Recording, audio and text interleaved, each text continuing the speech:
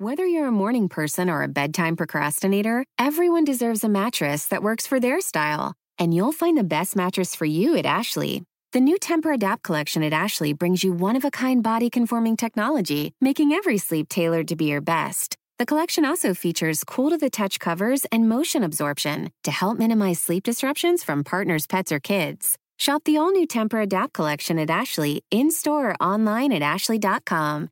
Ashley, for the love of home. Here you are, BPMs high, sweat dripping, body moving, tongue panting. You're working hard, real hard, and you're thirsty. You need vitamins, nutrients for peak performance and energy. And your plants do too. Aw, I mean, just look at the little guy. Water-soluble plant food from Miracle Grow is full of essential nutrients. Just a little scoop into your watering can and boom, instant feeding and bigger, more beautiful plants. It's kind of like a sports drink for your plants. You may have to suffer from heat, but your plants do not. Welcome to The Megyn Kelly Show, your home for open, honest, and provocative conversations.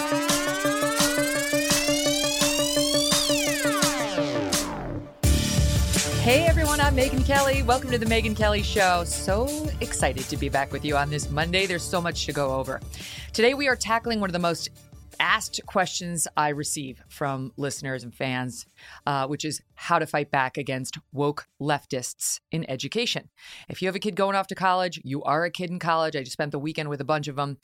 You know exactly what the problem is, or if you pay any attention in the news at all. And my guest today is a professor who has been in the midst of it for a long time. He's been teaching for over 25 years. Taking on the regressive left is not new to him. He's been doing it in Portland, by the way, Portland, Oregon, and trying to teach his students to stand up against it as well. He's fighting against indoctrination. How do you like that for a change? But last week, Peter Boghossian, a professor at Portland State University, quit. And boy, does he have some stories to tell about why and how he got to the point where he didn't think he could go on another day at that university. Good for him. But it also leaves our students out there right now with professors like Jen M. Jackson of Syracuse University, my own university. That's where I went. Jen tweeted, September 11th was nothing more than an, quote, attack on the systems many white Americans fight to protect. Over at Princeton, meantime, several of the school's own alumni and current professors are outraged today after learning that an orientation video for new students, it's like, welcome to Princeton, so happy you made it into one of the best universities in the world. No, that's not what it says at all. It encourages the students to tear down this university. The very school the students fought so hard to attend, probably gave up all of their fun in high school to attend. And describes free speech as a privilege and not a right, and encourages students to exercise that privilege so long as they do it to advance social justice causes. This is America's universities right now. It's upsetting. I think it's disgusting. And a lot of people are asking as they get ready to fork over $100,000 a year to send their kids to these schools. And by the way, even if you don't have a kid, it's your problem because these kids graduate from these schools and then take over cultural institutions in America. Is there any stopping this madness? Well, Peter Boghossian joins me now. Peter, so good to talk to you. Thank you so much for being here today. Thanks, Megyn. It's great to be here. Well, congratulations on your decision. I know it couldn't have been easy. It took a lot of courage. It happened on September 8th. How are you feeling about it now on September 13th? Phenomenal. I have the very unusual problem. I've never had it before. I wake up in the middle of my sleep from pure happiness. At least you think it's happiness. It's probably going to take you a while to recognize it again. I feel free. I've never felt this free in a long time. So it feels wonderful. The future is, of course, uncertain, but the decision, it was the right thing to do. And staying there was just compromising my integrity. I couldn't teach students in the way I wanted. I was constantly being investigated, more investigations on more investigations. I couldn't take it anymore. There was a breaking point, but it feels great. I'm so happy for you. Honestly, I realize these things can be traumatic. It's sort of like a divorce from a bad marriage. It's traumatic to get out, but then being out is a very, very good thing and far better for your mental health and well-being than being in the midst of this terrible, abusive relationship, which I didn't realize that. And I've been watching you these past few years. You've been amazing. And I'm thinking to myself, this guy, he doesn't, and I know that you're not some conservative. You're a Democrat. You're a liberal. Liberal, yeah. Yeah, but you push back against a lot of this orthodoxy. And I'm thinking, how is he doing that at Portland State in one of the most liberal pockets of America? And so I wasn't totally surprised to see it caught up with you, but I was stunned to read about the abuse they put you through. So let's just start a little bit earlier than your resignation letter to get our audience up to speed. How many years were you a professor at Portland State? Oh, I think my official position was 2010 when it started, but I had been teaching there before that. So basically, I think I had 2010. And where'd you grow up? Massachusetts, Boston, Massachusetts, right outside of Boston. Okay. So it's not a mystery to you that Portland State is a pretty far left place. No, it wasn't a mystery to me at all. And it wasn't even the leftism that bothered me. It was just the monoculture that they created and the calling out of voices, alternative voices, people's voice. The whole German first they came for. First they came for the conservatives, and they came for the moderates, and they came for the liberals, and then they came for me. And I think the important thing to remember in these conversations is what they view the institution as. So, for example, the president of Portland State University, Stephen Percy, issued a statement and he said, racial justice is our highest priority. Really? I think it's worth everybody's time to just think about that for a moment and let that percolate. Racial justice is the university's highest priority. That means that if something else comes along, so there's a hierarchy, right? So if some other value comes along, like free speech, freedom of expression, open inquiry, racial justice will always trump that. That's an astonishing statement. Mm-hmm. And I think we need to have that conversation, not even a debate, just the conversation. Should racial justice be the highest priority at a public institution? I think that's a reasonable question for taxpayers to ask.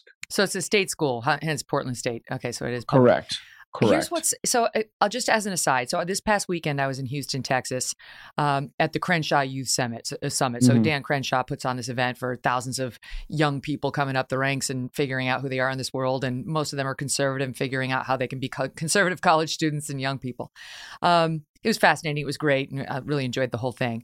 But one of the things Dan and I talked about on stage was how people who are what I will say is our side, your side, my side. I'm not a liberal, but I'm not a conservative either. I'm not woke. Is process. That's one of the things that's binding us together. Right. You and Dan Crenshaw, who is a conservative, probably don't see eye to eye on a lot of things. But I think you're 100% aligned, and I'm certainly there with you on the need to preserve processes that thus far have helped define America as a free state of liberty, right? And that's what I see in, for example, your resignation letter. And let me just quote from it. You talk about how you noticed signs of illiberalism on campus quite early. Students refusing to engage with different points of view. Questions from faculty at diversity trainings that challenged the approved narratives were instantly dismissed. Those who asked for evidence to justify new institutional policies were accused of, quote, microaggressions. And professors were accused of bigotry for assigning canonical texts written by philosophers who happen to have been European and male. 95% of those right there are about the process starting to erode. No questions can be asked. No pushback is allowed. No requests for data or evidence will be tolerated. Right. And I think the thing to know is that that's by design. And the idea is from Aubrey Lord, the master's tools cannot disassemble the master's house. So the master's house is patriarchy, misogyny, privilege, oppression. And the goal is to not let those processes be allowed, to systematically discredit them, because you can't disable the patriarchy and systemic oppression by the very tools that got you there. And the tools, reason, epistemic adequacy, which basically means knowing what we're talking about, evidence, all of the due process, all of the tools that we use to build a society that you and I think are wonderful and the freest society the world has ever seen. They want to prevent people from using those tools. And that's not a small thing because they're teaching people that. They're teaching students that. Yeah, we saw this over the Black Lives Matter protests after George Floyd, where these sweeping statements would be made about how black men can't leave their house in America without getting shot every day, which isn't true by the police. And when you would confront these advocates with facts about police shootings and actually how they've gone down, and the number is, last year I think it was 12 of unarmed black men who were killed by police out of 10 million, 11 million encounters with police and arrests. You would get scolded as having said something bigoted, and your response is like, facts? You mean facts are bigoted? And the answer is yes. So, that's what they say. Yeah. So let's talk about that for a second. So when I wrote How to Have Impossible Conversations, so the literature is very clear about this. When you quote unquote confront someone with facts or evidence, it elicits what's called the backfire effect. And that is that people hunker down in their beliefs and become more confident in them. Mm-hmm. So what I like to do instead is I like to ask people a question. And the litmus test question that I have is, in 2019, because that's the last data point that I had, but I think there's something more recent than that. How many unarmed black men were killed by police? Now, when you ask someone that, it's kind of a scale for wokeness. I asked one of my neighbors in Portland, and she told me 22,500. In a year? That's what she said. Yeah, 22,500. I've also asked other people. They've said 7,000, 8,000, 9,000. So the problem is that people are coming into they're formulating their beliefs not only not on the basis of evidence, but just wildly untethered to reality. And that skews the whole belief system they have. It changes the way they view the system and the process. So, if 22,500 unarmed black men, that's basically a Holocaust, were being killed by the police every year. That's just an astonishing way to think about the world. Mm-hmm. But I think it's under 2 dozen. I mean, this past year, the year before, under 2 dozen. You see different numbers based on how many they include, but the Washington Post has been keeping a running tally. It could be 12, could be 15, could be 18 or 19. But in no event over the past couple of years has it been over 20.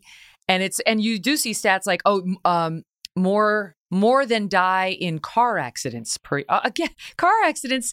That's thousands and thousands of people die, black men dying in black people. Anyway, so we're seeing it not just at the university, we're seeing it across the board where facts are considered bigoted just for being facts that contradict the narrative. Can we linger on that for a second? Please. So the reason that facts doesn't do, so these young people in general are being taught that their lived experience is more important than the facts. So if there's a conflict between and that's the word that's used from the literature, lived experience must always trump facts. And if you bring up the facts, then you're being hurtful to them. It's an issue. It's called safetyism. It's an issue of their safety. I know this. We talked about this when Piers Morgan had his argument on the set on Good Morning Britain, where he was saying Meghan Markle's claiming that her son's not getting a royal title because of the color of his skin. And the response, and Piers was saying, that's not true. This has been in the cards. Whatever's going to happen to the little baby Archie was going to happen long before he was even born.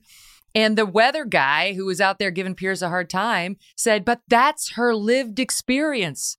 Exactly. Who cares? Exactly. I don't care for lived experiences. She's the actual Queen of England. She isn't. Right. But that's what happens when you start privileging, when you tell everybody, oh, your lived experience is more important. That's your reality. In philosophy, you call it a subjective turn. It's the turn towards subjectivity. It's making everybody's lived experience trump anything in reality. The problem is that we have to live together as a society, right? So you can't have someone walking around think, well, you can, and we do to a certain extent, thinking that they're Queen of England or they're entitled to something. But when we've taught a whole generation of people this, and now we're reaping the consequences. So those ideas, we know where they come from. It's not a mystery. They come from the university system. Mm-hmm. Now, what about the students? Did the student body change over those 10 years in any way? Dramatically. Yeah, the student body changed dramatically. And I think it could be that it could be kind of self-selection. In other words, people will self-select to certain universities if they think that they have the ideologies that are there. Portland State University keeps pushing this diversity, equity, and inclusion, which, by the way, those terms don't mean what people think that they mean. But the student body over time became more intolerant. I don't know.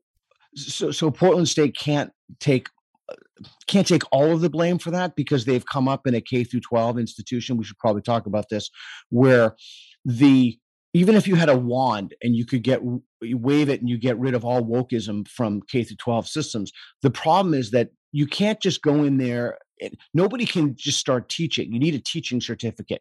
And all those teacher ed programs, they're all predicated on this book, Paulo Freire's Pedagogy of the Oppressed, which is you teach to liberate oppressed, not to educate, in fact, he calls it a banking factory, not to put things in you, but to, in modern terms, level privilege. So just as there's a lot unpacking in here, but it's important. So just as communists tried to level the economic playing field, the woke try to level the privilege playing field, the privilege hierarchy. So all of K through 12 education is rooted in these notions. So even if you had a wand that got rid of all wokeism from schools, it would be repopulated with people who went through these teaching programs, and then they'd be re-indoctrinated. So when they get to Portland State, they've already been sufficiently indoctrinated. I see it here with my kids, everything constantly, equity. In every one of their classes, they're learning about, Malcolm X or what have you, or very specific types of quote unquote Black liberation. And so we have a problem that's a deep rot in our educational institutions. And it's not just the university system. It's, as you know, with Paul Rossi and many others, it's the K through 12 system. Right. Paul Rossi was a guest on the show, which you should definitely go back and listen to if you haven't. But he's out of a New York City private school and was a math teacher who really spoke out against this. And things didn't end well at the school, but they're going to end well for Paul. Okay, so you say in your letter and your resignation letter, I never once believed the purpose of instruction was to lead my students to a particular conclusion. Rather, I sought to create the conditions for rigorous thought, to help them, I love this, gain the tools to hunt and furrow for their own conclusions. Freaking love. Then you write, but brick by brick, the university has made this kind of intellectual exploration impossible.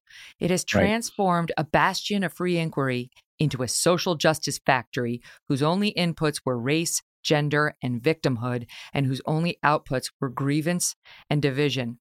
And my note in the margin, Peter, is these people are mentally ill. You know that? Yeah. That's not well thinking. Right. I do think it's a kind of a mental illness, but it's not merely a mental illness. So you have to, there's just so much in this conversation that we need to talk about. So a lot of this is that these are very well-intentioned and very well-meaning people. And they get together in groups. And because they're smart, they're better at rationalizing, or they're better at coming to conclusions which are not true. And so part of the thing that we see in these social justice factories is they look at the purpose of the education it's like an indoctrination mill. Students need to adopt certain conclusions. And if they don't adopt certain conclusions after, it's like a catechism, right? Or kind of Marxist ideological training. It's not that they weren't given the information, but it's that they're bad people. So you have to agree with us. You have to agree with the principles of social justice, or else there's some kind of a moral problem. And one of the consequences of that is if you keep taking away voices that challenge that orthodoxy, people become fanatics. They become completely positive in the things but that's the other thing that I was thinking about recently. It's so interesting to me. I was doing chin-ups just yesterday, and I ran into a professor at Portland State University, and it was a very heated conversation. Somebody actually came in and asked, "Is everything okay over here?" Oh wow! But within that conversation, I think part of it is that we've managed to create people. We've managed to make genuine disagreements into moral monsters. Somebody holds us; they're just a Nazi. They're a horrible person. We should inflict violence on them. And it's just so tragic. We've lost something so fundamental, the ability to talk to each other, the ability to communicate across divides, telling people it's okay. You don't have to share every view in common. It's okay if you have a disagreement, you can still be friends. In fact, it's probably good for you to have disagreements. That's it. And not it's something wonderful that I don't want to say we've lost, but certainly are losing. Douglas Murray talks about this, about how he told me when he came on, he used to go out and about to be debating on stage, and he'd look forward to it. He knew it was going to be a wonderful, he'd know it would be a wonderful exchange. The intellectual firepower going on back and forth, learning, debating, defending your position. I know you love the Socratic method. So do I, as a graduate of law school that used that. And now it's to disagree or challenge this orthodoxy is offensive. It makes you a bad person. The other person needs a trigger warning for you to even speak. They feel unsafe. Right. I honestly, look, I'm not a college professor, but I couldn't care less that they feel unsafe. Get used to it. It's called life. You're not going to feel much more safe when you go out there into the real world. I mean, I've talked about this, but at Columbia University, during the Ferguson, Missouri protests after the death of Michael Brown, Columbia University in Manhattan gave the law students a pass on their exams because they didn't think that they could function in the face of a perceived injustice. I'm like, do they have any idea what actual lawyers do? They should have been kicked out of school immediately, never mind given a pass on the exams. All right, let me stand you by right here. I got to squeeze in a break. But we're going to talk to Peter about what the students have told him personally about being afraid to speak up. And he's also got a message for Rachel Maddow. That ought to be interesting. And then later, Adam Carolla and Janice Dean are here. And a reminder to everybody, we're going to make this show available as a podcast later in the day in case you want to listen back on any and all podcasting platforms. And we also have a video version now at youtube.com/Megyn Kelly if you want to actually see it. We'll be right back. Hollywood is under siege, covertly compromised by a global adversary. The same Hollywood that sold the American dream to the world is now making nightmares a reality. The American way of life is being censored by the Chinese Communist Party. Some films have scenes completely altered. Other films have lost their funding or been canceled altogether. Some actors have been banned from China for supporting human rights. Hollywood Takeover is a documentary brought to you by the Epoch Times, revealing how the CCP has infiltrated major movie studios. Join Chris Fenton, a former Hollywood executive, and Tiffany Meyer, an investigative news reporter, through their journey in exposing how the film industry gradually lost its integrity on its path to profits. Don't miss the most important documentary ever made about Hollywood. For a limited time, watch the first 10 minutes for free on HollywoodTakeover.com/MK. That's HollywoodTakeover.com/MK. Capella University is rethinking higher education. With their game-changing FlexPath format, you can earn your degree on your schedule, so you can fit education seamlessly into your life. Imagine your future differently at capella.edu.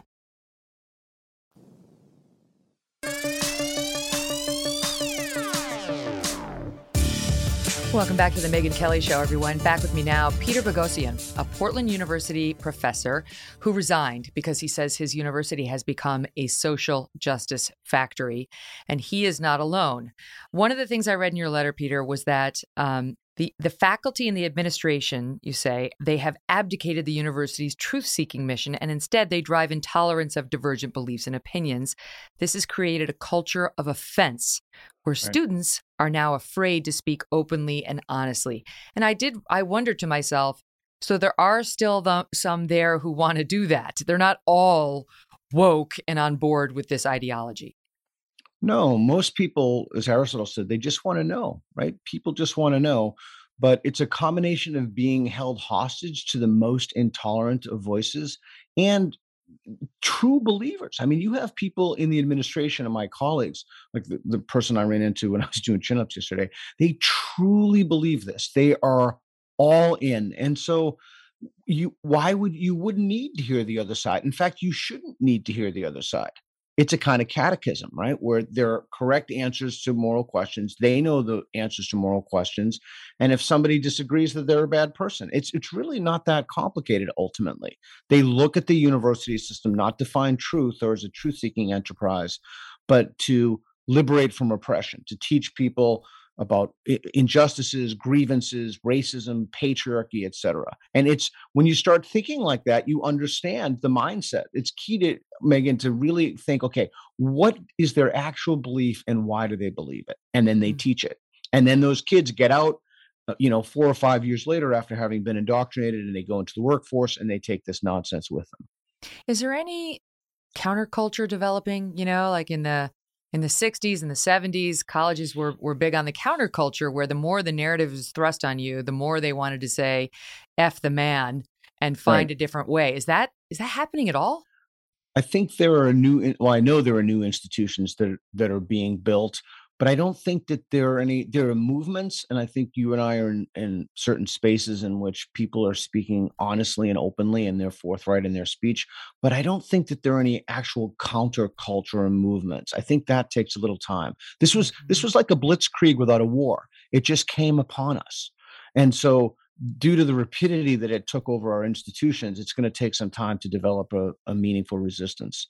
Well, and that's why we'll see somebody like you. You published your resignation letter with Barry Weiss at her Substack. You're here. Fox News will cover this story, but MSNBC will not. And you sent out an interesting tweet about that, speaking of your message for Rachel Maddow. What? Right. Well, one of the reasons that I'm on, for example, I went on Tucker or what have you, to be very candid, is because they called and invited me. And so I said, sure, I'm happy to go have a conversation with you, even though we have some pretty significant ideas. But just by the way, that's one of the reasons that we need discourse, because I do think that my ideas are better. And I'm more than happy to talk to people who are across the divide. And if I'm wrong, I'll change my mind. But that's why we need discourse. That's why we need to talk to each other. And so the resignation letter was picked up all across the world, German papers, translations, of course, Fox went crazy over it. But no one on the left, no left of censor media, nobody, no Rachel Maddow, no CNN, no MSNBC, none of it.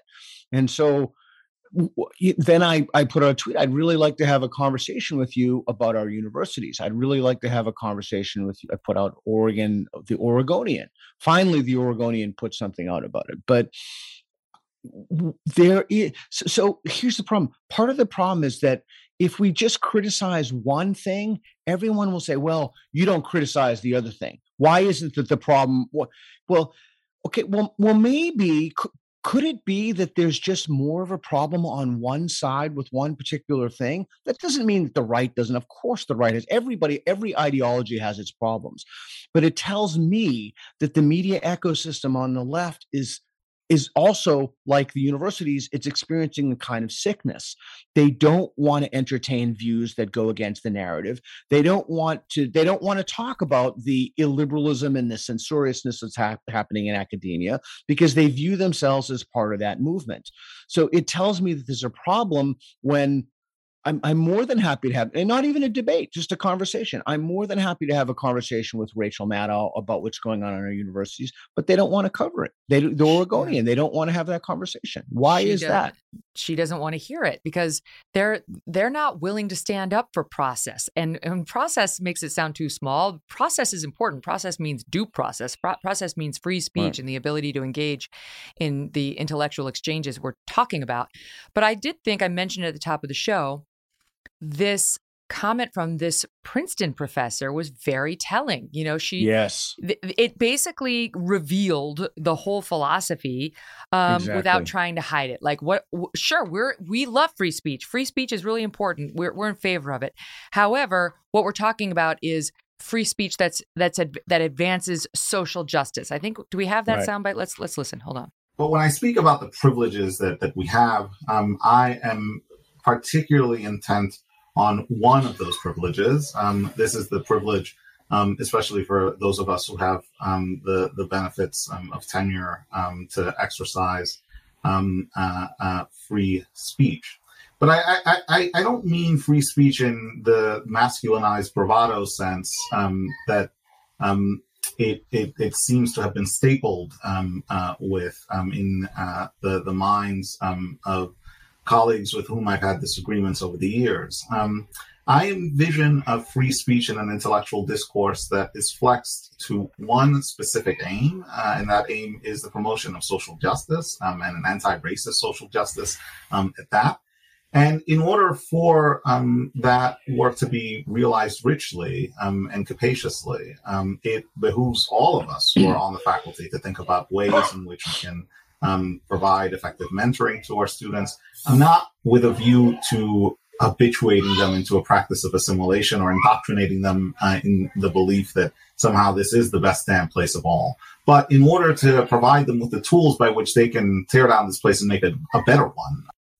Tear it down. This is correct. This is classics professor Daniel Padilla Peralta, who really gives it to us straight. And can I just say, just the way he speaks and the way a lot of these university professors who consider themselves woke speak, it's so alienating, right? It's like they use 25,000 words to say two things. Right. And they, all of the terminology that they throw in there, this useless word salad to try to make their ideas sound better than they are. But you heard it right there. Free speech, as long as it's in advance of his ideas. That's it. Correct. It's like Tywin Lannister said, anything before the butt doesn't matter. And I think that the key thing to think about that, my own view is that he should be thanked for his honesty, because very rarely are academics so honest about what they actually want. They're very good at obfuscating. They're very good at kind of sidestepping the issue. But it's nice to hear someone say, we should tear this place down. Okay, well, it's good. Now there's a person with whom you can have a conversation with him, right? Well, good luck getting your next paycheck after they do. Right, because remember the main thinking there is that and what they've done to my friend Joshua Katz is absolutely horrific. They've put him through an insane ideal. Well, you should have him on to speak with that. But it's the same thing every time, Megan. Here's the trajectory of this. Somebody questions the orthodoxy. Then they start accusing them of creepy sexual stuff. They can't get them on the creepy sexual stuff or someone on the sexual stuff. Then they start investigating them for other things and more investigations and the threat of investigations. And I just recently had another investigation right before I quit. I was under investigation, trying to throw me out in disgrace. But it's never that they randomly do this to somebody. It's always you speak out against the orthodoxy. We come after you. The threat of investigation, the theft of your time, going through your personal life, going through finding students that you've had years ago, bringing them in for interrogation. I mean, it's an intense thing. The whole system this is happening really to Amy Chua and her husband at Yale Law School right now. Correct. Right. And they're not even same as you. They're not conservatives. I wouldn't describe them as woke. They've pushed back a little on some of this, but they're beloved by the students and loathed by the administration. And bit by bit, they're trying to having dinner, students with dinner. But my I don't know Amy, but I'm sorry that's happening to her. And I hate to say this, but this is just the beginning of your investigatory hell. Gosh. So can you? Because I didn't know they'd been doing that to you. I mean, I assume you had been getting pushback because this is a whole other story and it's awesome. But you and James Lindsay and Helen Pluckrose had done this amazing experiment in putting out papers that were basically fake, the grievance studies papers, where you put out papers with that were about things like, quote, dogs engage in rape culture and the penis as a social construct, and you got them published by all these magazines that are so woke. They didn't realize it was a hoax. It was a joke, that they weren't supported. One of them was written by an algorithm, and that got published. So your point was just that it woke enough and any publication will take it. But was that the beginning of your status at Portland State as a pariah once it was outed that you'd been behind that?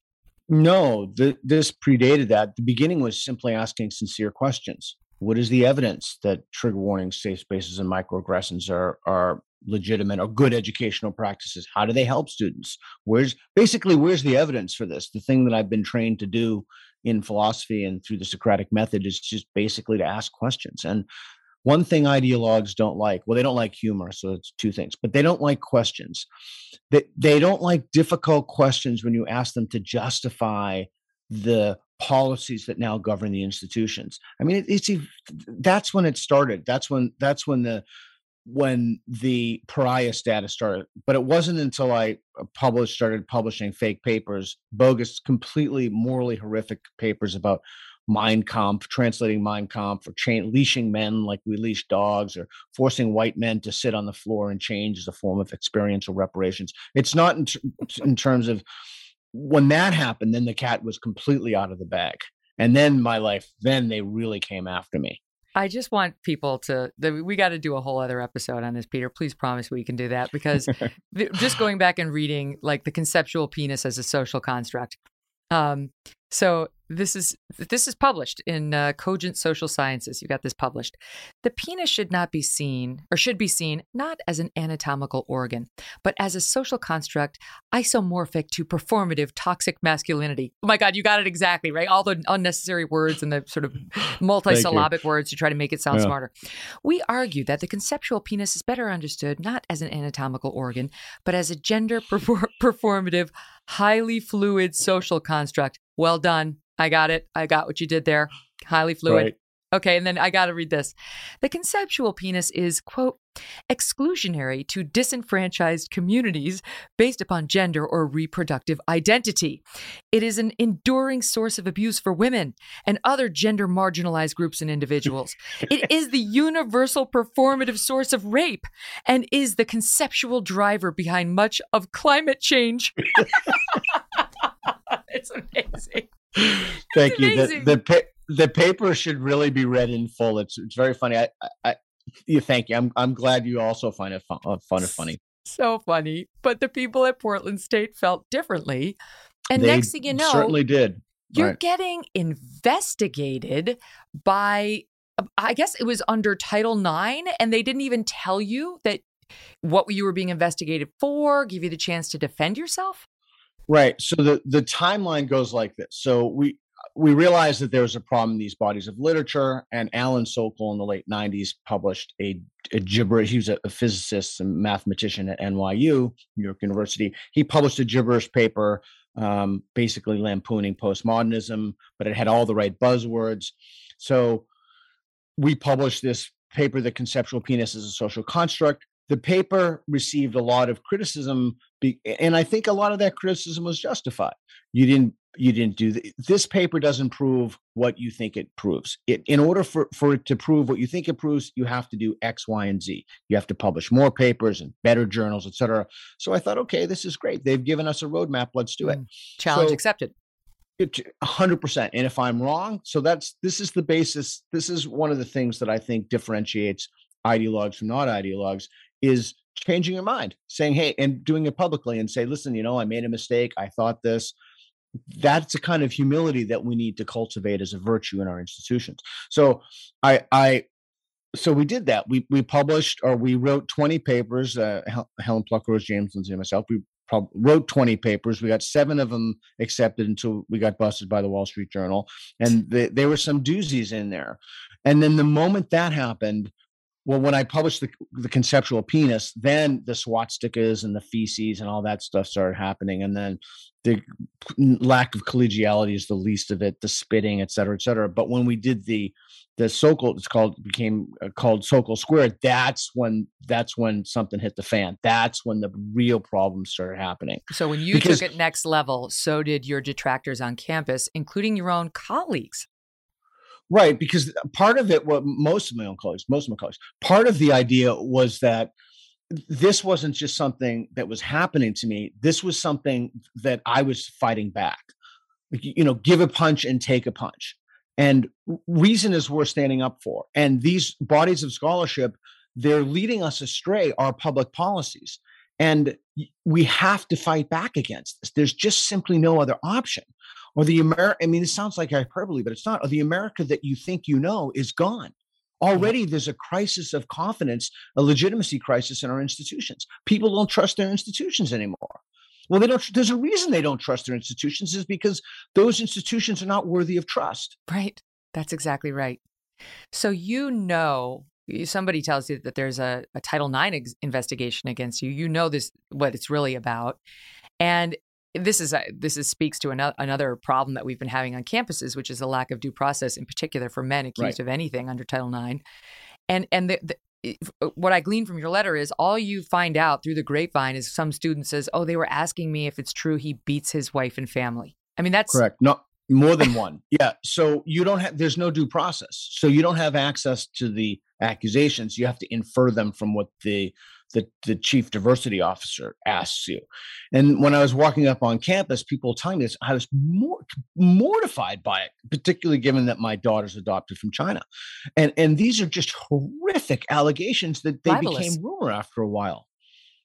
Absolutely libelous. I mean, they're lucky that you didn't sue them, and the investigation did not sustain any of that. We should make clear that that's the case. But you tell me, because it seems like even though they couldn't prove any of these bogus charges, they still said, well, he should be counseled. And by the way, don't ever talk about your view of minority groups again. Yeah, protected classes. You should never be speaking about protected classes. Meanwhile, you're like, what was my original sin that led to my discussion of protected classes being a thing? You don't get to know, but they think they've done a good job of silencing you on any sort of minority group. Well, that was the weird thing. And I requested a meeting subsequent to the conclusions that the investigator found. I mean, the whole thing was so absurd. I'm trying to laugh. I can laugh about it now, but I wasn't laughing then, I can assure you. Of course. But why is it that I can't render my opinion or talk about protected classes, but the whole university is present? Everybody's constantly talking about systemic racism.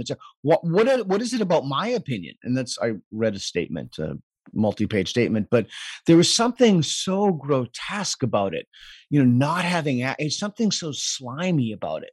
But again, it's even the threat of investigation, and I think this is important to know, keeps people in line. Yeah. Well, I mean, it's amazing that feces on your office door, people spitting on you on campus, all of the verbal harassment, the swastika, that didn't do it. And so they truly tried to shut you up. They tried to close your mouth on any issues that were important to them. And you finally reached your breaking point. All right, stand by. We're going to squeeze in another break. And when we get back, we're going to talk about what's next for Peter. And then later, Adam Carolla and Janice will both be here. There's a clip of Adam taking on Governor Newsom that you have got to hear. Don't go away. The living room is where you make life's most beautiful memories. But your sofa shouldn't be the one remembering them. The new life-resistant, high-performance furniture collection from Ashley is designed to withstand all the spills, slip-ups, and muddy paws that come with the best parts of life. Ashley high-performance sofas and recliners are soft, on-trend, and easy to clean. Shop the high-performance furniture in-store or online at ashley.com. Ashley, for the love of home. Welcome back, everyone, to the Megyn Kelly Show. Here with me now, Peter Boghossian, a Portland State University professor who just resigned because he says all the students are being taught is victimhood. Can I just round back with you on the students, Peter? Are they Sure. Would they come to you and say, I want to say something else. I have questions about this, but I'm afraid. I mean, how did you come to understand there were people who weren't buying all of this woke indoctrination?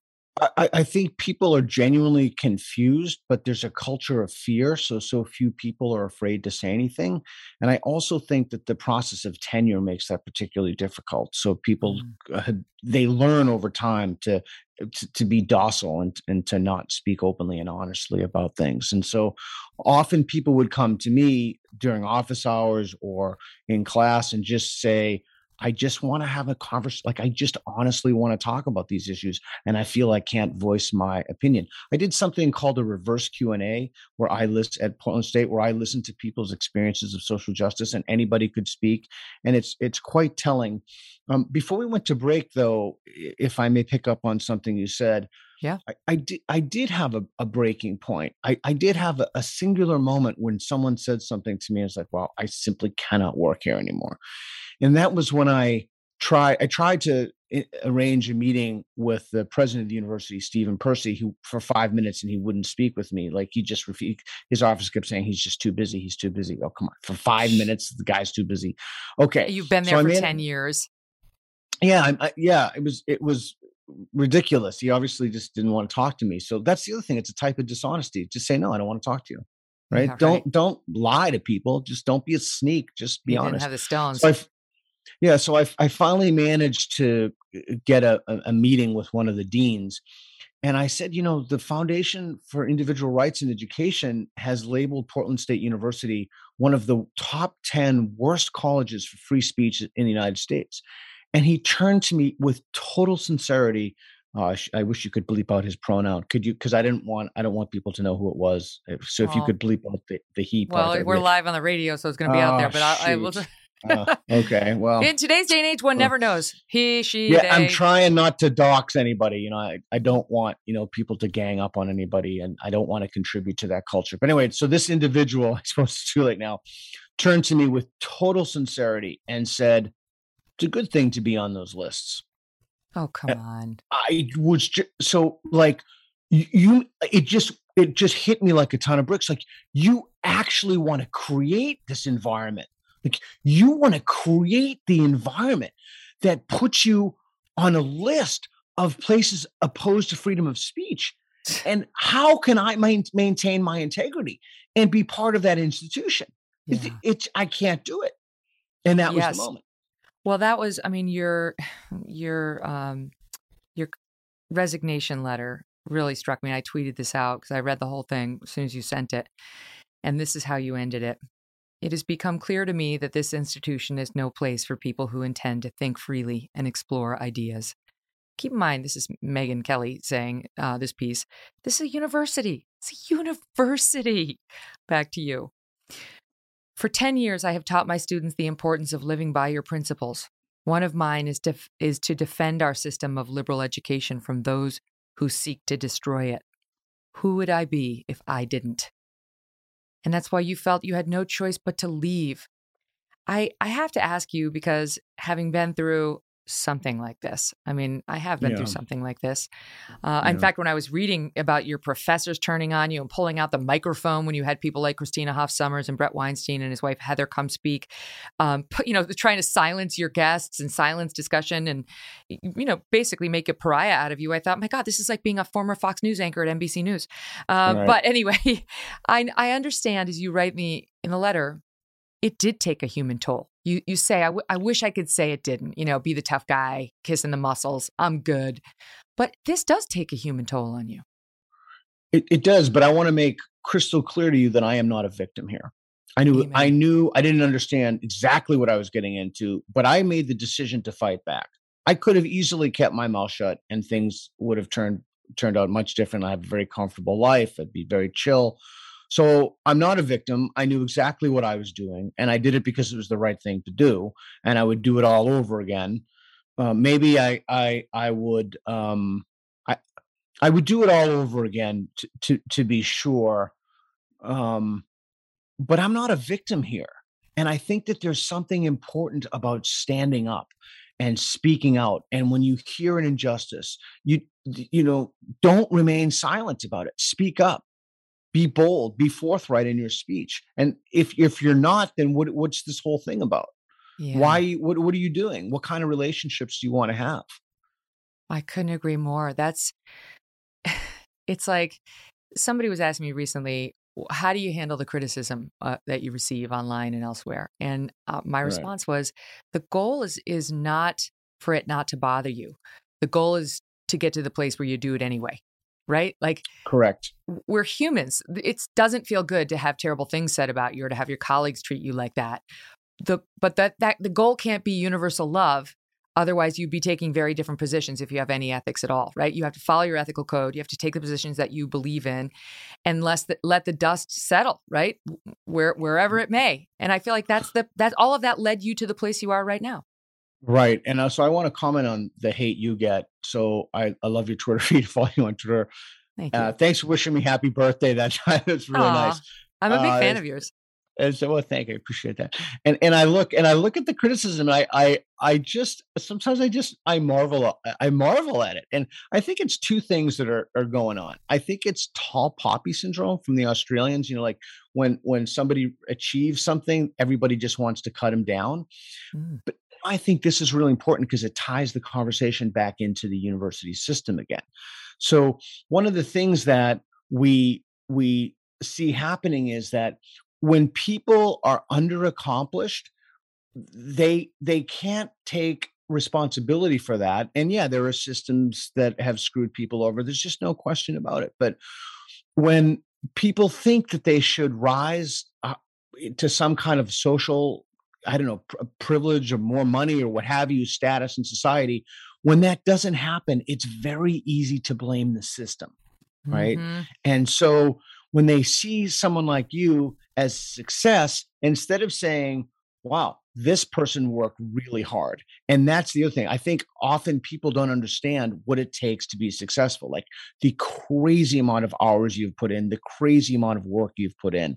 But it's very easy to rip people down. It's very easy to blame the system. It's very easy to do all of these things as opposed to taking accountability. Now, that doesn't mean we shouldn't fix the system to give everyone a public education of the first rate, et cetera. Of course, we need to do these things. But we also need to be mindful of our own efforts in making a contribution to things. And it's very easy to sit and tweet about what a horrible person is, as opposed to actually doing some work, right? Mm-hmm. As opposed to actually trying to make yourself a tall poppy. You're a tall poppy correct. too. So last question. I have a minute left. What's next for you? Because I really hope it involves jumping into this space, right? Brett's done so well after being booted out of Evergreen. You were born to be in the podcasting or digital space. I think I'm a pugilist by nature. I'm kind of a fighter by nature. Yes. So I've started a National Progress Alliance, and it's nationalprogressalliance.org. And we're pushing back on this ideology. We have a team that's we've put together, and we're really going to fight back against illiberalism and censoriousness and make a meaningful contribution to what's going on. So that's my next thing. That's what I'm diving into right now. Let us know how we can help. Tall Poppy, Thank Peter you, Megan. Boghossian. What a pleasure. Thank you so much. Thanks, Megan. Wow. What are your thoughts after hearing from Peter? Feel encouraged? A little scared? Call me at 833-44-MEGYN. That's 833-446-3496. Love to hear from you. Whether you're a morning person or a bedtime procrastinator, everyone deserves a mattress that works for their style. And you'll find the best mattress for you at Ashley. The new Temper-Adapt collection at Ashley brings you one-of-a-kind body-conforming technology, making every sleep tailored to be your best. The collection also features cool-to-the-touch covers and motion absorption to help minimize sleep disruptions from partners, pets, or kids. Shop the all-new Temper-Adapt collection at Ashley, in-store or online at ashley.com. Ashley, for the love of home. You can live out your MasterChef dreams when you find a professional on Angie to tackle your dream kitchen remodel. Connect with skilled professionals to get all your home projects done well. Visit Angie.com. You can do this when you Angie that. Welcome back, everyone, to the Megyn Kelly Show. Joining me now, Adam Carolla, host of the Adam Carolla Show, and my pal Janice Dean, who is the Fox News senior meteorologist and also the woman I call Bully Slayer. Bye, Governor Cuomo. Bye. Sorry. Not sorry. Okay, so fun to have you both here. This is going to be a good time. Let me start with this, since we are just coming off of the 9/11 20-year anniversary. It's hard to believe, and talk about some of the insane reaction that we're seeing now to that. I'm going to start with this weirdness from Jezebel. That it's just a hideous website. I'm sorry to even mention them, but they're not the only place we've heard this kind of reaction. They're upset with Disney, saying Disney committed the sin after 9/11 of selling patriotism to children with the following ad, which had a bunch of celebrities talking about how they felt proud when they saw the flag. Listen to the ad.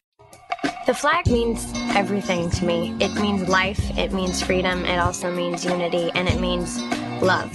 You see American flags everywhere, and it reminds you, but it also makes you really proud. I spent my whole life pledging allegiance, and I don't think I can ever look at a flag the same way. The flag stands for us as a group of people being united and being with each other in a time of need. I saw a fire truck pass by the other day, and it had an American flag on it, and it was blowing in the wind. It was so amazing, and everyone just started clapping and cheering, and it was really special. I had to drive cross country. We saw the flags, saw the proud to be American flashing signs on the highway. All the flags, you ride down the street, and it makes you feel connected, like we're in this together. And the reaction from Jezebel is that these clips eerily mirror a nation drunk on jingoism, and going off. And we're going to go on with other examples of people who are upset about any expression of patriotism or loving the flag. We'll do ladies first, JD. Well, my husband is a 9/11 survivor. And if you're watching this on video, I've got his helmet. He worked for 4035 that day, right across from Lincoln Center. They lost all of the men that were on duty that day. My husband actually had the day off. He went to go get his driver's license. So his driver's license says September 11th, 2001. He got back to his apartment, which was right across the street from his firehouse, and saw the first plane hitting the North Tower, and ran across the street, got in his gear, put his helmet on, and got a ride with a Red Cross truck. And as he went down there, he got out, and as he was walking down towards the buildings to try to help others, it fell. And he was down there for both towers. They both fell, and he spent days and weeks trying to find the remains of his brothers that died that day. So, I'm a proud wife of an FDNY, and we took our children on the 20th anniversary to 4035 to listen to the stories that were told that day, and to see my husband each time the bell rang 4 times in front of his firehouse to salute all of those that were lost that day. So that's what I have to say. Mm-hmm. And that's what we should be thinking about, those who we lost, and the way the nation rallied to fight back, the way we came together in unity for, a brief moment and remember what it meant to be an American. And instead, Adam, of doing that, we're hearing things like this from the Huffington Post, which is upset about the 9/11 museum, saying it promotes an excessive sense of patriotism and nationalism, saying it makes only cursory mention of 9/11's complicated legacy and things like the wars, the U.S. as a surveillance state, and not more, they're upset not more is said at the 9/11 museum about Islamophobia and racism. Well, I didn't have any direct connection to 9/11 like Janice did, of course. But it seems to me, as I just sort of stand back and look at what's going on, it is a general attack against America and sort of what America used to be. And I'm not talking about 9/11. I'm talking about HuffPo and all these other websites. If you did it from a sort of macro to a micro example, it would be as if I said, I love my wife. My wife is fantastic. Of course, I want a great marriage, but there's all these things she's done wrong in the past, and I have to bring it up every 10 seconds. Mm-hmm. And then I would stop and go, but of course, she's a wonderful woman. And of course, I want our family to be the strongest it can be. But here's a bunch of other crap she did in the past that was wrong. And here's what she continues to do. And at a certain point, you'd have to say to yourself, well, wait a minute. Do you really love your wife? I mean, do you really want what's best for your family? And I'd go, of course I love my wife. Of course I want what's best for my family. Everyone wants what's best for their family. It's just here's a bunch of other stuff she did from the past. And a theme starts to emerge. Like they're constantly saying, this is a great country. I love my country. And then here's a bunch of crap. And the flag just represents the country. So look, the flag represents every country. Every country has their own flag, and you wave that flag. That suggests you're proud of this country. Why do they get so upset every time someone waves a flag? Where's that coming from if in fact they do love this country as they claim to do? Oh, yeah. Now it's considered racist. Now you're considered absolutely a Republican if you display an American flag, and possibly also you might be racist to display an American flag. JD, there was a story out of Washington State, a high school out there, East Lake High School, where the kids on Friday, the day before the 20-year mark, wanted to wear red, white, and blue in honor of the fallen and to honor our country and the flag. And it got canceled because some unnamed staffer said people are going to find this offensive and racist if the kids wear red, white, and blue to school. And the school caved and said, "Oh, never mind, you're right." I don't even know what to say to that. I'm so grateful that both of my kids' schools had a whole lesson about 9/11, and they were taught about what happened on that day. And both of them came home and told us what they learned. And I was just so proud that those schools did that. Mm-hmm. And when we took Matthew and Theodore down to my husband's firehouse, My husband told them the story of what happened to him that day, something that he doesn't do very often, as you know. He never talks about it. He's a very quiet man, a very private person, but it's very important for him to tell our children what happened. We can't erase the history. It's 20 years. And last week for Fox and Friends, I went out to different memorials all week, and talked to people who were part of the memorial, or, talked to firefighters who had been down to ground zero that day. And it was very difficult for them to come and talk about that history. But they said it was important because we can't forget about it. Mm-hmm. I love that your school taught your boys about it. We pulled our kids, as you know, from their old crazy woke schools. And our oldest, Yates, was saying that they were talking about, I'd mentioned Todd Beamer. And I'll never forget his story from Flight 93 and the guys who were aboard and gals and the flight attendant, all of whom worked together to help prevent that plane from going into the U.S. Capitol. And they saved who knows how many lives. And his face lit up and he said, I know about him. Let's roll. And I was so thankful that the school was teaching lessons like that, to reminding the kids about the American patriots who helped. They were the first soldiers in the war. But it doesn't go that way everywhere, Adam, and including at my old university, Syracuse University. That's where I went. My dad had been a professor there in the education department when I was a little girl. And then I went there for college and majored in poli-sci. And this professor there, it's so infuriating to me.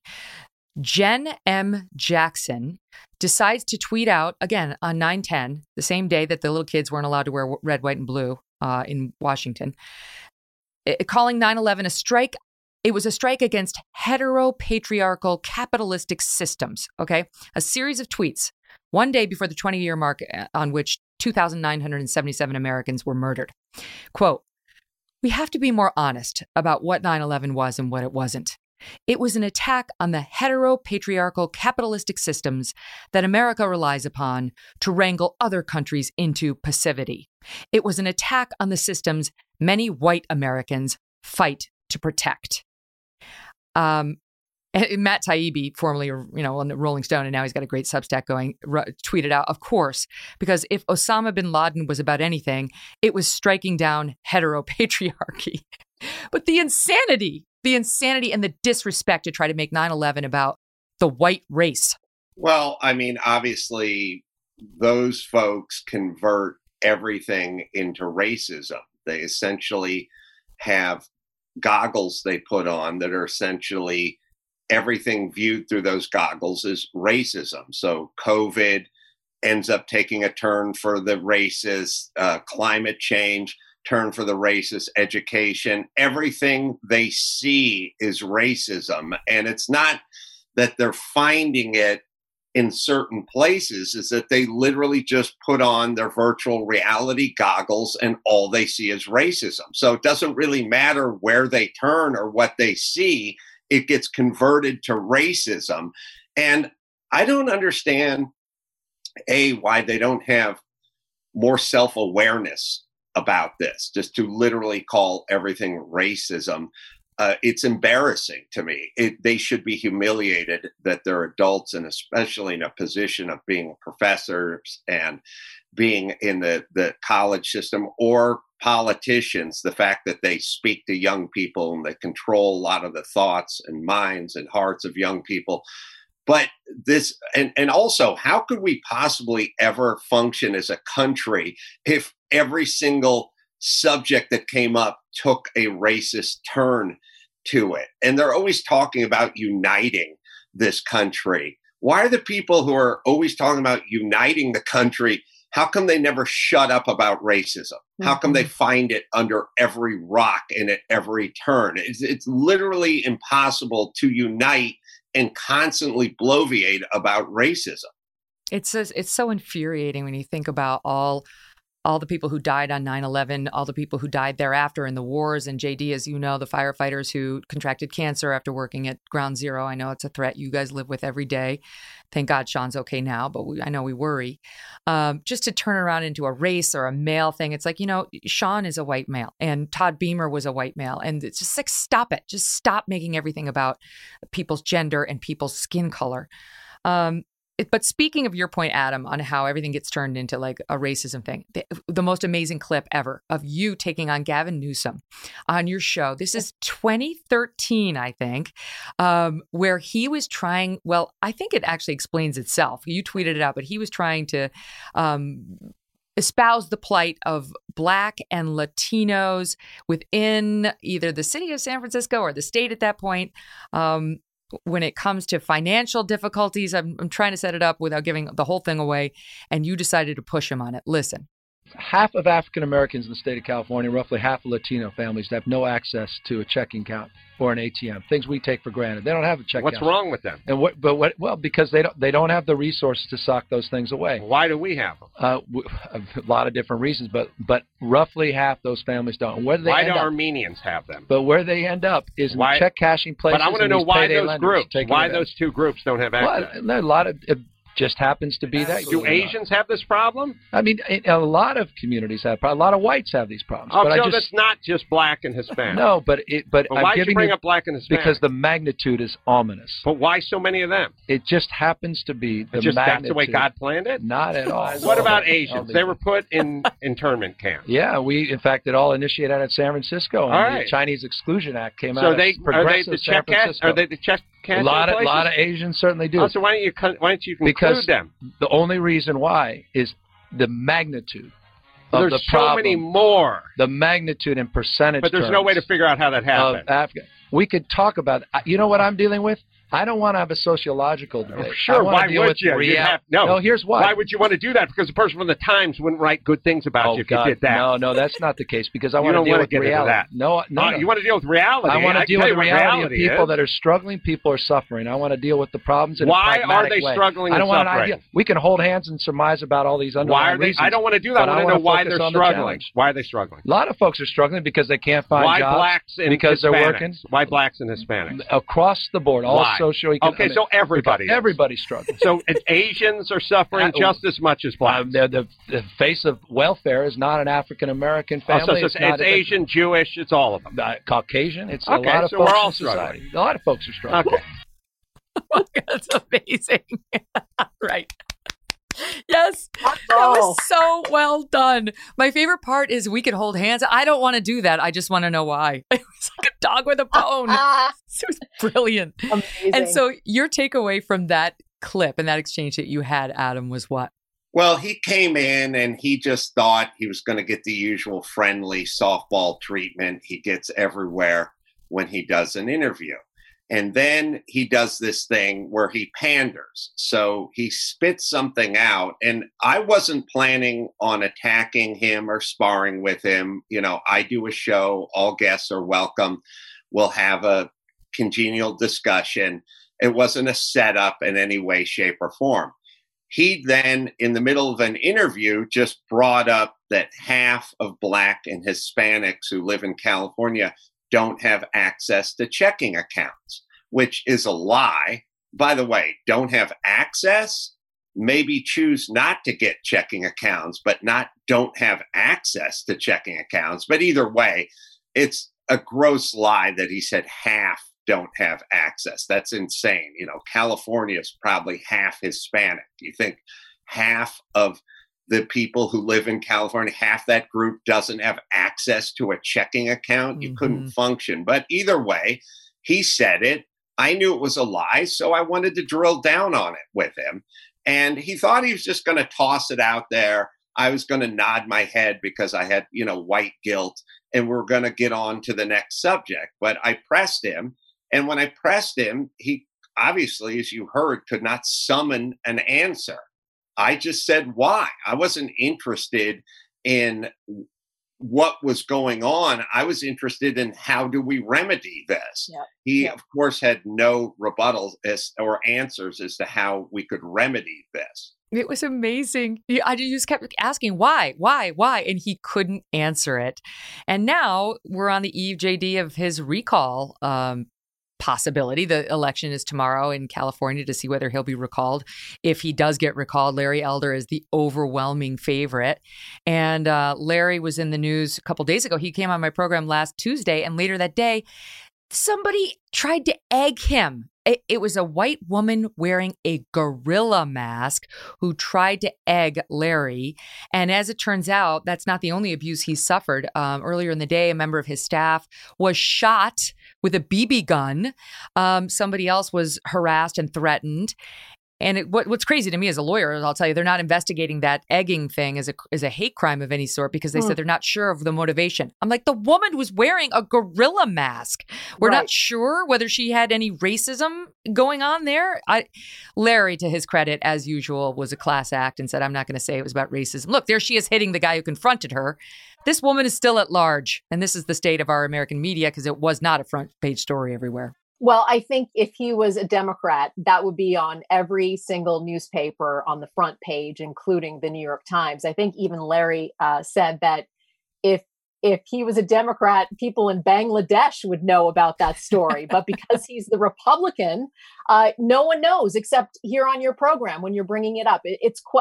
Hypocritical doesn't begin to describe what happened on that day. And I'm just glad, Adam, I wish every American could hear that clip of you and Newsom going at it so that they could really get the flavor of this guy in a suit with his hair. That's about all he has to offer. That's right. That's right. He would never debate Larry Elder because look what happened when Adam had a shot at him. Totally fair shot.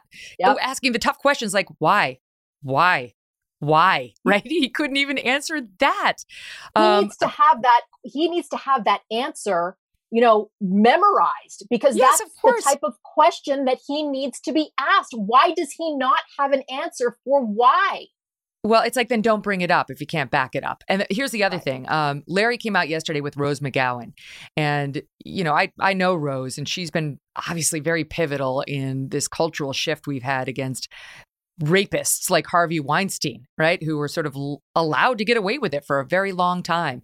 And she is alleging that Gavin Newsom's wife basically tried on behalf of Harvey Weinstein's lawyer to buy her off. Here's Rose McGowan with Larry Elder yesterday. So when I finally got on the phone with Jennifer Siebel Newsom for what I assumed was about movie projects, imagine my surprise when she says, "What can Boyce Schiller do to make you happy?" And I had no idea who that was. So I just said nothing and hung up on her. That was my last contact with her. This is while Rose was trying to get the New York Times to report on the Harvey Weinstein as a rapist story. And you tell me, I'll ask you this, Janice, whether you think this is going to get any sort of coverage in the mainstream media that's done its level best to absolutely kill Larry. Of course not. Of course it's not going to get any leverage whatsoever. And, the Democrats are supposed to be the ones that are so pro Me Too. But, just within the last couple of weeks here in New York, we've realized that some of these groups like Time's Up are completely bogus. They're just there to help their own, right? And if it happens to be someone who's a Republican, then yes, they're all in. But if it's someone who happens to be a Democrat or someone that runs Hollywood like Harvey Weinstein and there's skin in the game, well, they're going to be very quiet and probably, go even further than that and try to, disgrace the people who are trying to rise above it. Mm-hmm. Even if you are a Democrat woman complaining, you won't be listened to by a group by Times Up if who you're alleging hurt you is a more important Democrat to them. That's what we saw with Cuomo. That's what we saw with Biden. What am I saying? With Biden and Tara Reid, and we could go on. All right, listen, stand by because up next, we're going to talk about Dr. Fauci, who might have given his most honest answer yet in an interview when it comes to why those who have had COVID allegedly need to be vaccinated. We're going to play you the tape. And we would love to hear from you. Did you observe a patriotic moment on 9/11 that you want to tell us about? Call me at 833-44-MEGYN. That's 833-446-3496. Taking your calls in a minute. Whether you're a morning person or a bedtime procrastinator, everyone deserves a mattress that works for their style. And you'll find the best mattress for you at Ashley. The new Temper-Adapt collection at Ashley brings you one-of-a-kind body-conforming technology, making every sleep tailored to be your best. The collection also features cool-to-the-touch covers and motion absorption to help minimize sleep disruptions from partners, pets, or kids. Shop the all-new Temper-Adapt collection at Ashley, in-store or online at ashley.com. Ashley, for the love of home.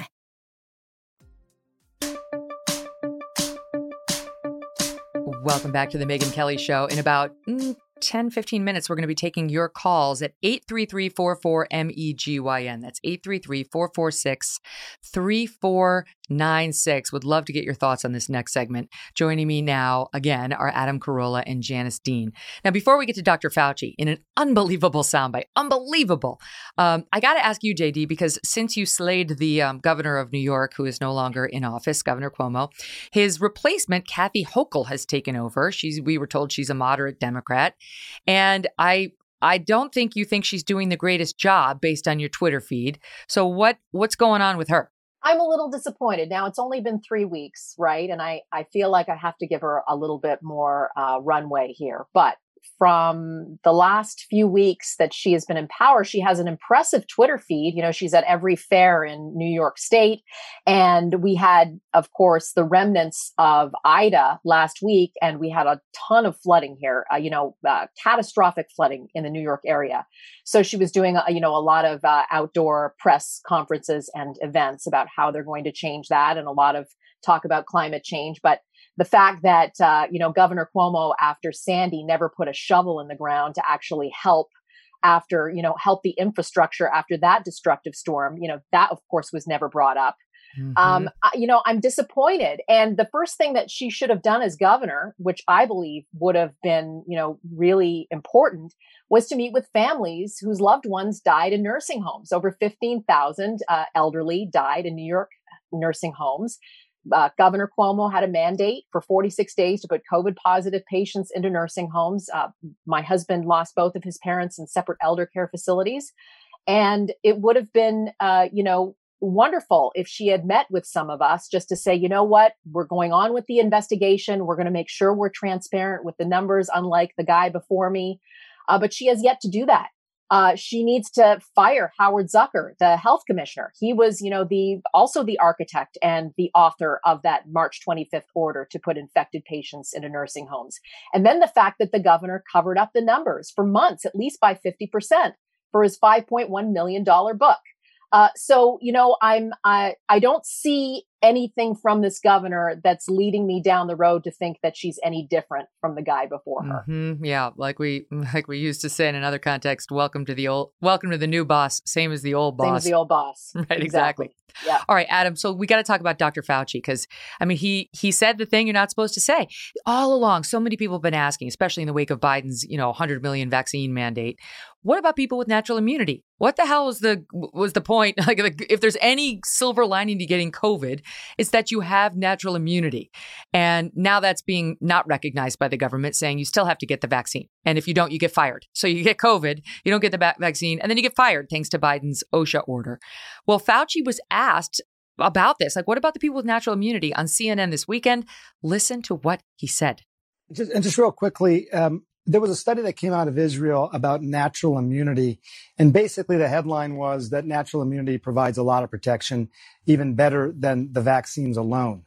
What are people to make of that? So as we talk about vaccine mandates, I get calls all the time. People say, I've already had COVID. I'm protected. And now the study says maybe even more protected than the vaccine alone. Should they also get the vaccine? How do you make the case to them? That's a really good point, Sanjay. I don't have a really firm answer for you on that. He doesn't have a firm answer. He doesn't know. Adam, he doesn't know why we are insisting that people who have had COVID get vaccinated. He goes on to say, we don't know how long it lasts. We don't know how long the vaccination immunity from the shot lasts either. Well, first off, it's a weird time that we're living in, where somebody in the press actually does their job and asks a coherent question. Yeah. It took, 18 months for somebody in the press to ask a question. Now, the problem is Rand Paul's been asking questions for a long time, except for they go, oh, well, he's just being combative because he's a Trumpian or something. And so we can ignore his questions because his questions aren't valid because he's being combative. But when you go over to our friends at CNN, they don't ask questions. Well, finally, they asked a question. Now, I like to play a little game called Stupid or Liar. Is Fauci saying, well, we don't really know about natural immunity? Really? You haven't considered this. This isn't something that came up. It should have come up day one. You guys should have reams of information. Well, by the way, it's always a lie when they go, well, yeah, but we have to sit back and take a look at the data. The data's in. It's much more effective than the vaccine. You, Fauci, of all people, should have known this before anybody else in America knew it. And you're doing this, hey, not a bad idea. We should look into this. We'll wait for some of the data to come in. He's either stupid, in which case he needs to be removed from his job, or he's lying. I'm assuming he's lying. He did the same thing about Black Lives Matter marches and demonstrations. Remember a year and some months ago when he was asked, well, can't go to a church, can't go to a stadium, can't go to a concert, but what about Black Lives Matter rallies? What about these? Is that okay? Well, yeah, I don't know. I don't have an opinion. So you have a very strong opinion about people going to the ballpark to watch a game or kids playing basketball at the park, but you have no thoughts about other gatherings and rallies of that nature. Obviously, he's lying at this point. They want you to take the vaccine. And by the way, I'm not against the vaccine, but when it comes to Fauci, we want the data, we want the truth, and then we'll make our decisions. Yep. They're doing the same thing they did with AIDS all those years ago when they said it's an equal opportunity killer, heterosexual couple, gay couple, it's an equal opportunity killer. They know the data. They know they're lying. They're doing it because they look at themselves as the parents. They look at us as the children, and they want us to eat our vegetables. So they're going to tell us about the boogeyman. That's the way they do it. Third-hand smoke is a killer. 50,000 Americans die of secondhand cigarette smoke every year. They know they're lying, but they believe that the good is we want everyone to not smoke and to put a condom on and to get the vaccine. So we need to lie in order to move a noble agenda. Yep. Yeah, that's the same thing he did at the beginning of the pandemic when he says, when he was saying you don't need to wear a mask, masks don't do anything. And then he later admitted that in his head, he was lying because he didn't want to see a run on N95 or surgical masks, which were in short supply at the time. So he's already proven that if he thinks it's a noble lie, he'll tell it. And by the way, the other way you can tell he's lying is that's a very good question. He's stalling, right? He's stalling. And you raise a great point. He 100% knows the answer, that there is no good reason. There's no good reason. And it's one thing when people were just pressuring folks who were unvaccinated but had COVID. There's another when you're now saying by power of the federal government, your ass is fired. You're fired. I'm going to make sure you're fired unless you get this vaccine, which you may not need at all. And therefore, I will end it on this legal point and this piece of our discussion. If you are a person who has had COVID, who wants to object to Biden's sweeping announcement, his executive order, make them fire you. Make them fire. Don't quit. Don't hold on to your rights. If you quit, you're probably giving up your right to sue. But if they fire you, you have a legal leg to stand on. So fight, because this is baloney. They don't know what they're doing. All right, let me shift gears and talk about, did you guys watch the VMAs last night at all? I confess I did not watch. I didn't, but I saw the coverage today. And I know, Adam, you always talk about this on your show, that when they do this stuff out in Hollywood, where you are Hollyweird. But I have to tell you, JD, I got to talk to you about Madonna's ass. Okay. There is 100% that is fake. There is absolutely no way that's her real bottom. And I got to tell you, I know that the right thing to say is like, you go girl, 63. And that's what 63 looks like. And you're still holding it together. That's not how I feel. I feel like, woman, cover up. It's too much. Like, she doesn't have to, quote, age gracefully. She doesn't have to go out there looking like, driving Miss Daisy. But could she just show a little bit more dignity for a 63-year-old woman? You can still be sexy without being vulgar. And I just think her old brand was vulgarity and it worked, but it's working less for me as she gets into her mid-60s and is officially a member of AARP. I have not seen her ass. I missed Oh my that God. photo. What? How? You've got to Google it right now. Is it like a Kardashian now? Yes, or? it's huge. It's perfectly round. It's hard. You can almost see the implant. Adam, am I wrong? As I'm sure you've looked at the ass picture. Well, now, as much as I love asses, you have to understand that yesterday was the opening season of the NFL, which is the greatest day of the year for me. And all I did was watch NFL highlights, and I missed the highlight of Madonna's ass. Are your priorities? So unfortunately, I'll have to take a deep dive into her ass after we wrap this up. You know what? I don't need you to. In like 5 minutes, I'm taking audience calls. For those of you who saw Madonna's ass last night, and anybody who watched the program could not have missed it, please call me at 833-44-MEGYN, 833-446-3496. You tell me, 446-3496, whether that ass is real. It was not real. That my position is not real, and I did not need to see it. And by the way, Megan Fox was 100% naked, which I also frankly didn't want to see. She's beautiful, but it's like, it's too much. It's gone too far. All right. Right? You'll see the highlights later. Let's talk about Monica Lewinsky while we're talking about inappropriate behavior. The press on Monica Lewinsky has done a full 180. Yep. And she's getting the Ryan Murphy treatment out of Hollywood. He's the guy who did The People versus O.J. Simpson, which was amazing, that series. And then he did another one, and now he's taking on the Monica Lewinsky thing with Bill Clinton through the eyes of the women. And so we're going to see Linda Tripp and Monica, and I guess Janet Reno. I don't know who else is going to be involved. But you tell me whether, because, Monica Lewinsky, basically, you listen to her today, JD, and it's all about, she was sort of the first Me Too victim. And the press killed her. Fox News killed her. Drudge killed her. And I got to be honest, that's about all I've heard Monica Lewinsky talk about for the past 20 plus years. I think she's sort of stuck in that place. I don't know whether this is a good thing for her or not, but what do you make of the way that story is being covered now in the wake of Me Too? Have you seen the first episode of impeachment? No. So I did watch it. I mean, listen, I remember when that was all happening. I mean, the Drudge Report obviously was where you got the information with the scandal. Listen, it made Drudge. It did. And going through that, during that time, we were all transfixed on this story about an intern and the most powerful leader in the free world, Bill Clinton. And I recently watched an interview that she did as a young woman, still in her mid-20s. And she, was so well spoken for that, time of her life. I remember being in my mid-20s. I didn't know what was going on, to be in that kind of position of being an intern at the White House. That's quite incredible. He's a predator. There's no question. And there were many women besides Monica Lewinsky.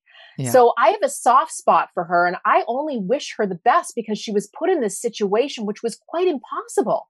And she, said that she was in love with him. Well, being that impressionable woman in the White House with this powerful man, it's hard not to be affected by that. And so I watched the first episode, and all I got from that was he is disgusting. And the fact that I saw him at ground zero with Obama and President Biden, he's still getting a pass today. And he is the original predator and the most powerful predator that we've really ever had in this country. Now, you give yourself too hard a time when you talk about the 25-year-old you, because you and I both know you were out there. Was that before or after you were a dog catcher? Yeah, the bylaw enforcement officer. Yeah, I love giving out tickets. It's a very fun history. Go back and listen to my very first long form interview with JD. It was amazing. Adam, what do you make of it? Monica Lewinsky through the post Me Too lens. Well, I mean, obviously, it's always tough because Clinton is such an icon of the Democratic Party, and yet, what he did arguably is 1,000 times worse than Cuomo. Yeah. I mean, if you really just break down the actions, it's important that we sort of separate the Al Frankens from the Harvey Weinsteins, yes, or even the Clintons from the Cuomos, or Bill Cosby from the Cuomos. The big problem with the Time's Up and the Me Too movement is to take everyone and throw them in the same hamper. We'll put them all in the same together. I don't care if you're Al Franken and you're playing a joke on a USO tour, or you're Bill Clinton who did what Bill Clinton did. You're all in the same hamper. This is part of the problem with the Zero Tolerance Committee. There's no they proportionality. Just have zero tolerance for everything. So if you comment on a woman's appearance or you pat her on the behind, you're in the same boat that Clinton was and what he did in the Oval Office. It's a big mistake. You could never prosecute a case this way. This isn't the way our system is set up. So, fundamentally, we have a problem in not being able to parse out and sort of nuance what are sort of jaywalking tickets versus murder one. Mm-hmm. And what Bill Clinton did was murder one. It also shows he has an addiction. I mean, it shows he has a problem, because there are plenty of guys, and there are plenty of cases where older guys like younger women. I think we can all sign off on that premise, and where guys in power abuse their power. But here he is, the president of the United States, and he couldn't keep it under control for a very short period of time. Right. He literally couldn't, it'd be like saying, are you an alcoholic? Well, I like to drink. Yeah, but are you an alcoholic? Well, having a few beers when you're watching football doesn't make you an alcoholic. But if you have to fly a commercial jet airliner and you drink that day, then you are an alcoholic. Mm-hmm. And what we were saying to him is, you got to fly for the next 4 years or 8 years. Can you stay off the stuff while you're in this incredibly important position? And the answer was no. So by definition, he has an addiction.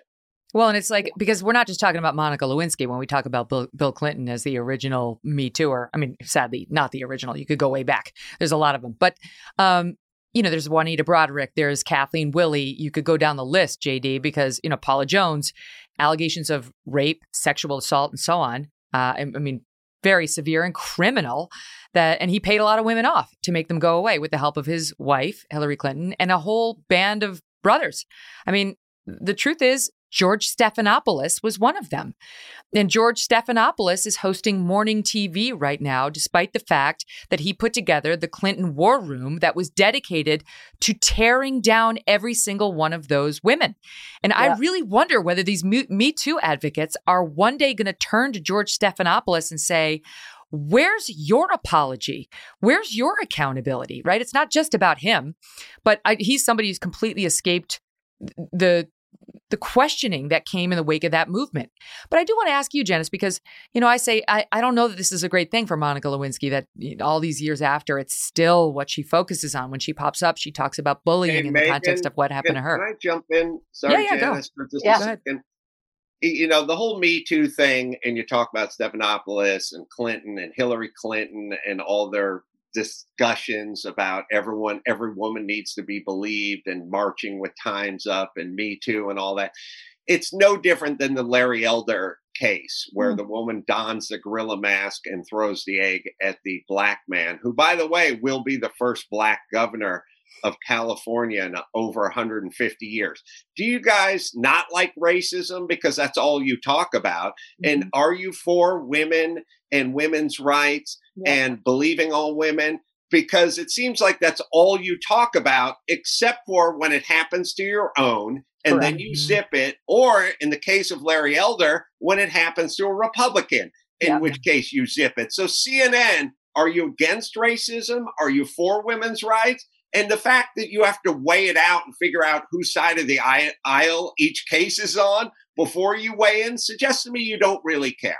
100% right. I mean, Janice, we've seen this so many times. I've told the story before, but, even when Trump and I got into our weird thing, I asked him that tough question about women, and he started calling me a bimbo and retweeting all these like crazy attacks on me that were based on gender. And National Organization of Women, Bob Kiss. They said, not that I needed their help, but I'm just saying, why? Because I was a Fox News anchor, right? The situational ethics of those who have a partisan agenda. And again, Monica Lewinsky, she was too low on the totem pole. She was a Democrat working in a Democrat White House, but she was accusing their main man, King Bill, and therefore she had to be ruined. Well, I hope that this, whatever they call it, a docudrama, I hope that it reaches a new generation of people who don't maybe know the story. And again, to see Bill Clinton and Hillary Clinton just walking around and going down to ground zero and still being hailed as, one of the greatest leaders of our time when he has got so much baggage behind him. And then we haven't even talked about the Epstein stuff. I mean, it just drives me crazy that we're still talking about this, and he really hasn't suffered any repercussions at all. Yeah. And meanwhile, her name became a verb, and she's still talking about it because it's still a verb. And that's what people still think when it comes to Monica Lewinsky. So we'll see. The Ryan Murphy treatment is usually a fascinating treatment and a usually pretty fair one. So we'll find out in this case. You guys, so wonderful talking to you. Thank you so much for being here, Adam and JD. So nice to see you. All right. What did you folks think about Madonna's, it says entrance? I mean, it's really more like the exit. When she turned around, she walked out. And do you feel differently today about Monica Lewinsky than you did back during the scandal? Call me. 833-44-MEGYN, 833-446-3496. We're taking calls right now. Do you owe back taxes? Pandemic relief is now over. Along with hiring thousands of new agents and field officers, the IRS has kicked off 2024 by sending over 5 million pay-up letters to those who have unfiled tax returns or balances owed. Oh, joy. Don't waive your rights and speak with them on your own. Tax Network USA, a trusted tax relief firm, has saved over $1 billion in back taxes for their clients, and they can help you secure the best deal possible. Whether you owe $10,000 or $10 million, they can help you. Whether it's business or personal taxes, even if you have the means to pay or you're on a fixed income, they can help finally resolve your tax burdens once and for all. Call 1-800-245-6000 for a private free consultation or visit tnusa.com/Megan. Welcome back to the Megyn Kelly Show. Our phone lines are open. Call 833-44-MEGYN. That's 833-446-3496. I can see the board lighting up. We're going to take our first caller. I got to talk to Ed in Ohio who wants to talk about Madonna. Me too. Ed, your thoughts? Hi, Megan. I didn't see the VMA Awards, but I'm looking at her pictures. She looks like she has soccer balls implanted in her butt. Totally. And it just looks so fake. And then you see the front of her. There's not one wrinkle on her face. She's had a boob job. I mean, this is a completely plastic woman. I don't see anything real on her at all. It's the thing. It's like, I'm fine. Whatever work you want to have done, you go, girl. It's fine by me. But people are talking about the butt like it's some sort of modern miracle. And it's really just a miracle of modern medicine. Right. And it's, I know that she works out and that, she's tries to keep in shape. That's part of her trademark. But this is clearly not something that's natural.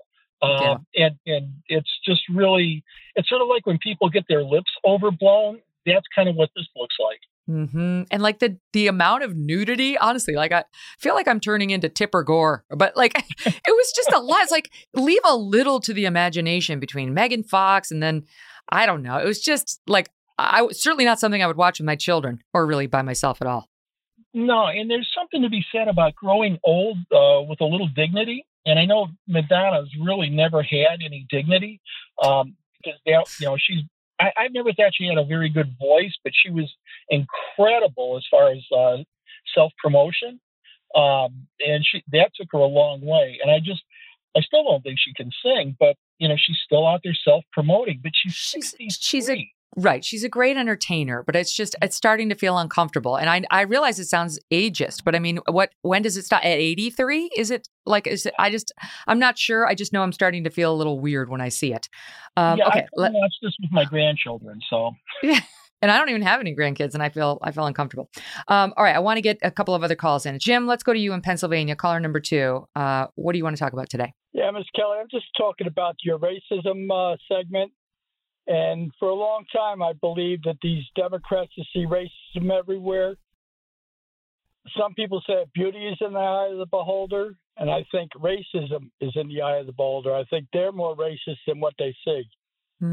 That's the thing, is it's like if you choose to make that the prism through which you view all of life, it's like the hammer that sees only nails, and the surgeon who only wants to cut. Like you can find that. There was that movie Boomerang back in like the 90s. Eddie Murphy was in it. And they had a character in there who was like that. And he was looking at like the pool table, billiards.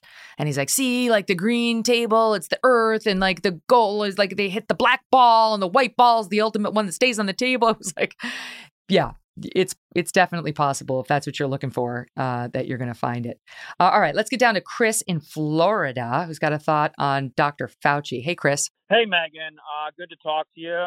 Great to see you back on the air somewhere. And I think, back on the, the box there, the 4x3 before. I guess nobody has the 4x3 box anymore, but you get what I'm saying. We'll see on TV very soon.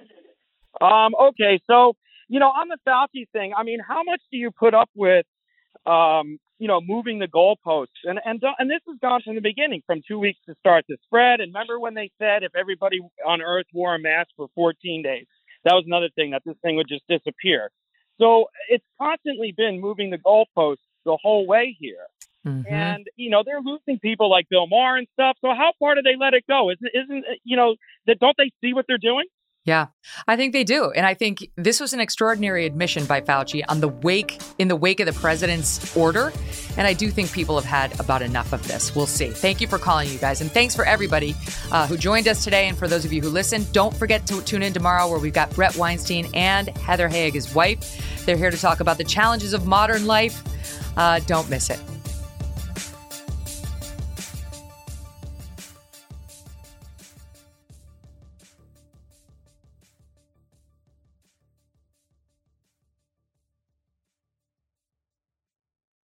The living room is where you make life's most beautiful memories. But your sofa shouldn't be the one remembering them. The new life-resistant, high-performance furniture collection from Ashley is designed to withstand all the spills, slip-ups, and muddy paws that come with the best parts of life. Ashley high-performance sofas and recliners are soft, on-trend, and easy to clean. Shop the high-performance furniture in-store or online at ashley.com. Ashley, for the love of home. Angie's List is now Angie, and we've heard a lot of theories about why. I thought it was an eco move. Fewer words, less paper. No, it was so you could say it faster. No, it's to be more iconic. Must be a tech thing. But those aren't quite right. It's because now you can compare upfront prices, book a service instantly, and even get your project handled from start to finish. Sounds easy. It is, and it makes us so much more than just a list. Get started at Angie.com. That's ANGI, or download the app today.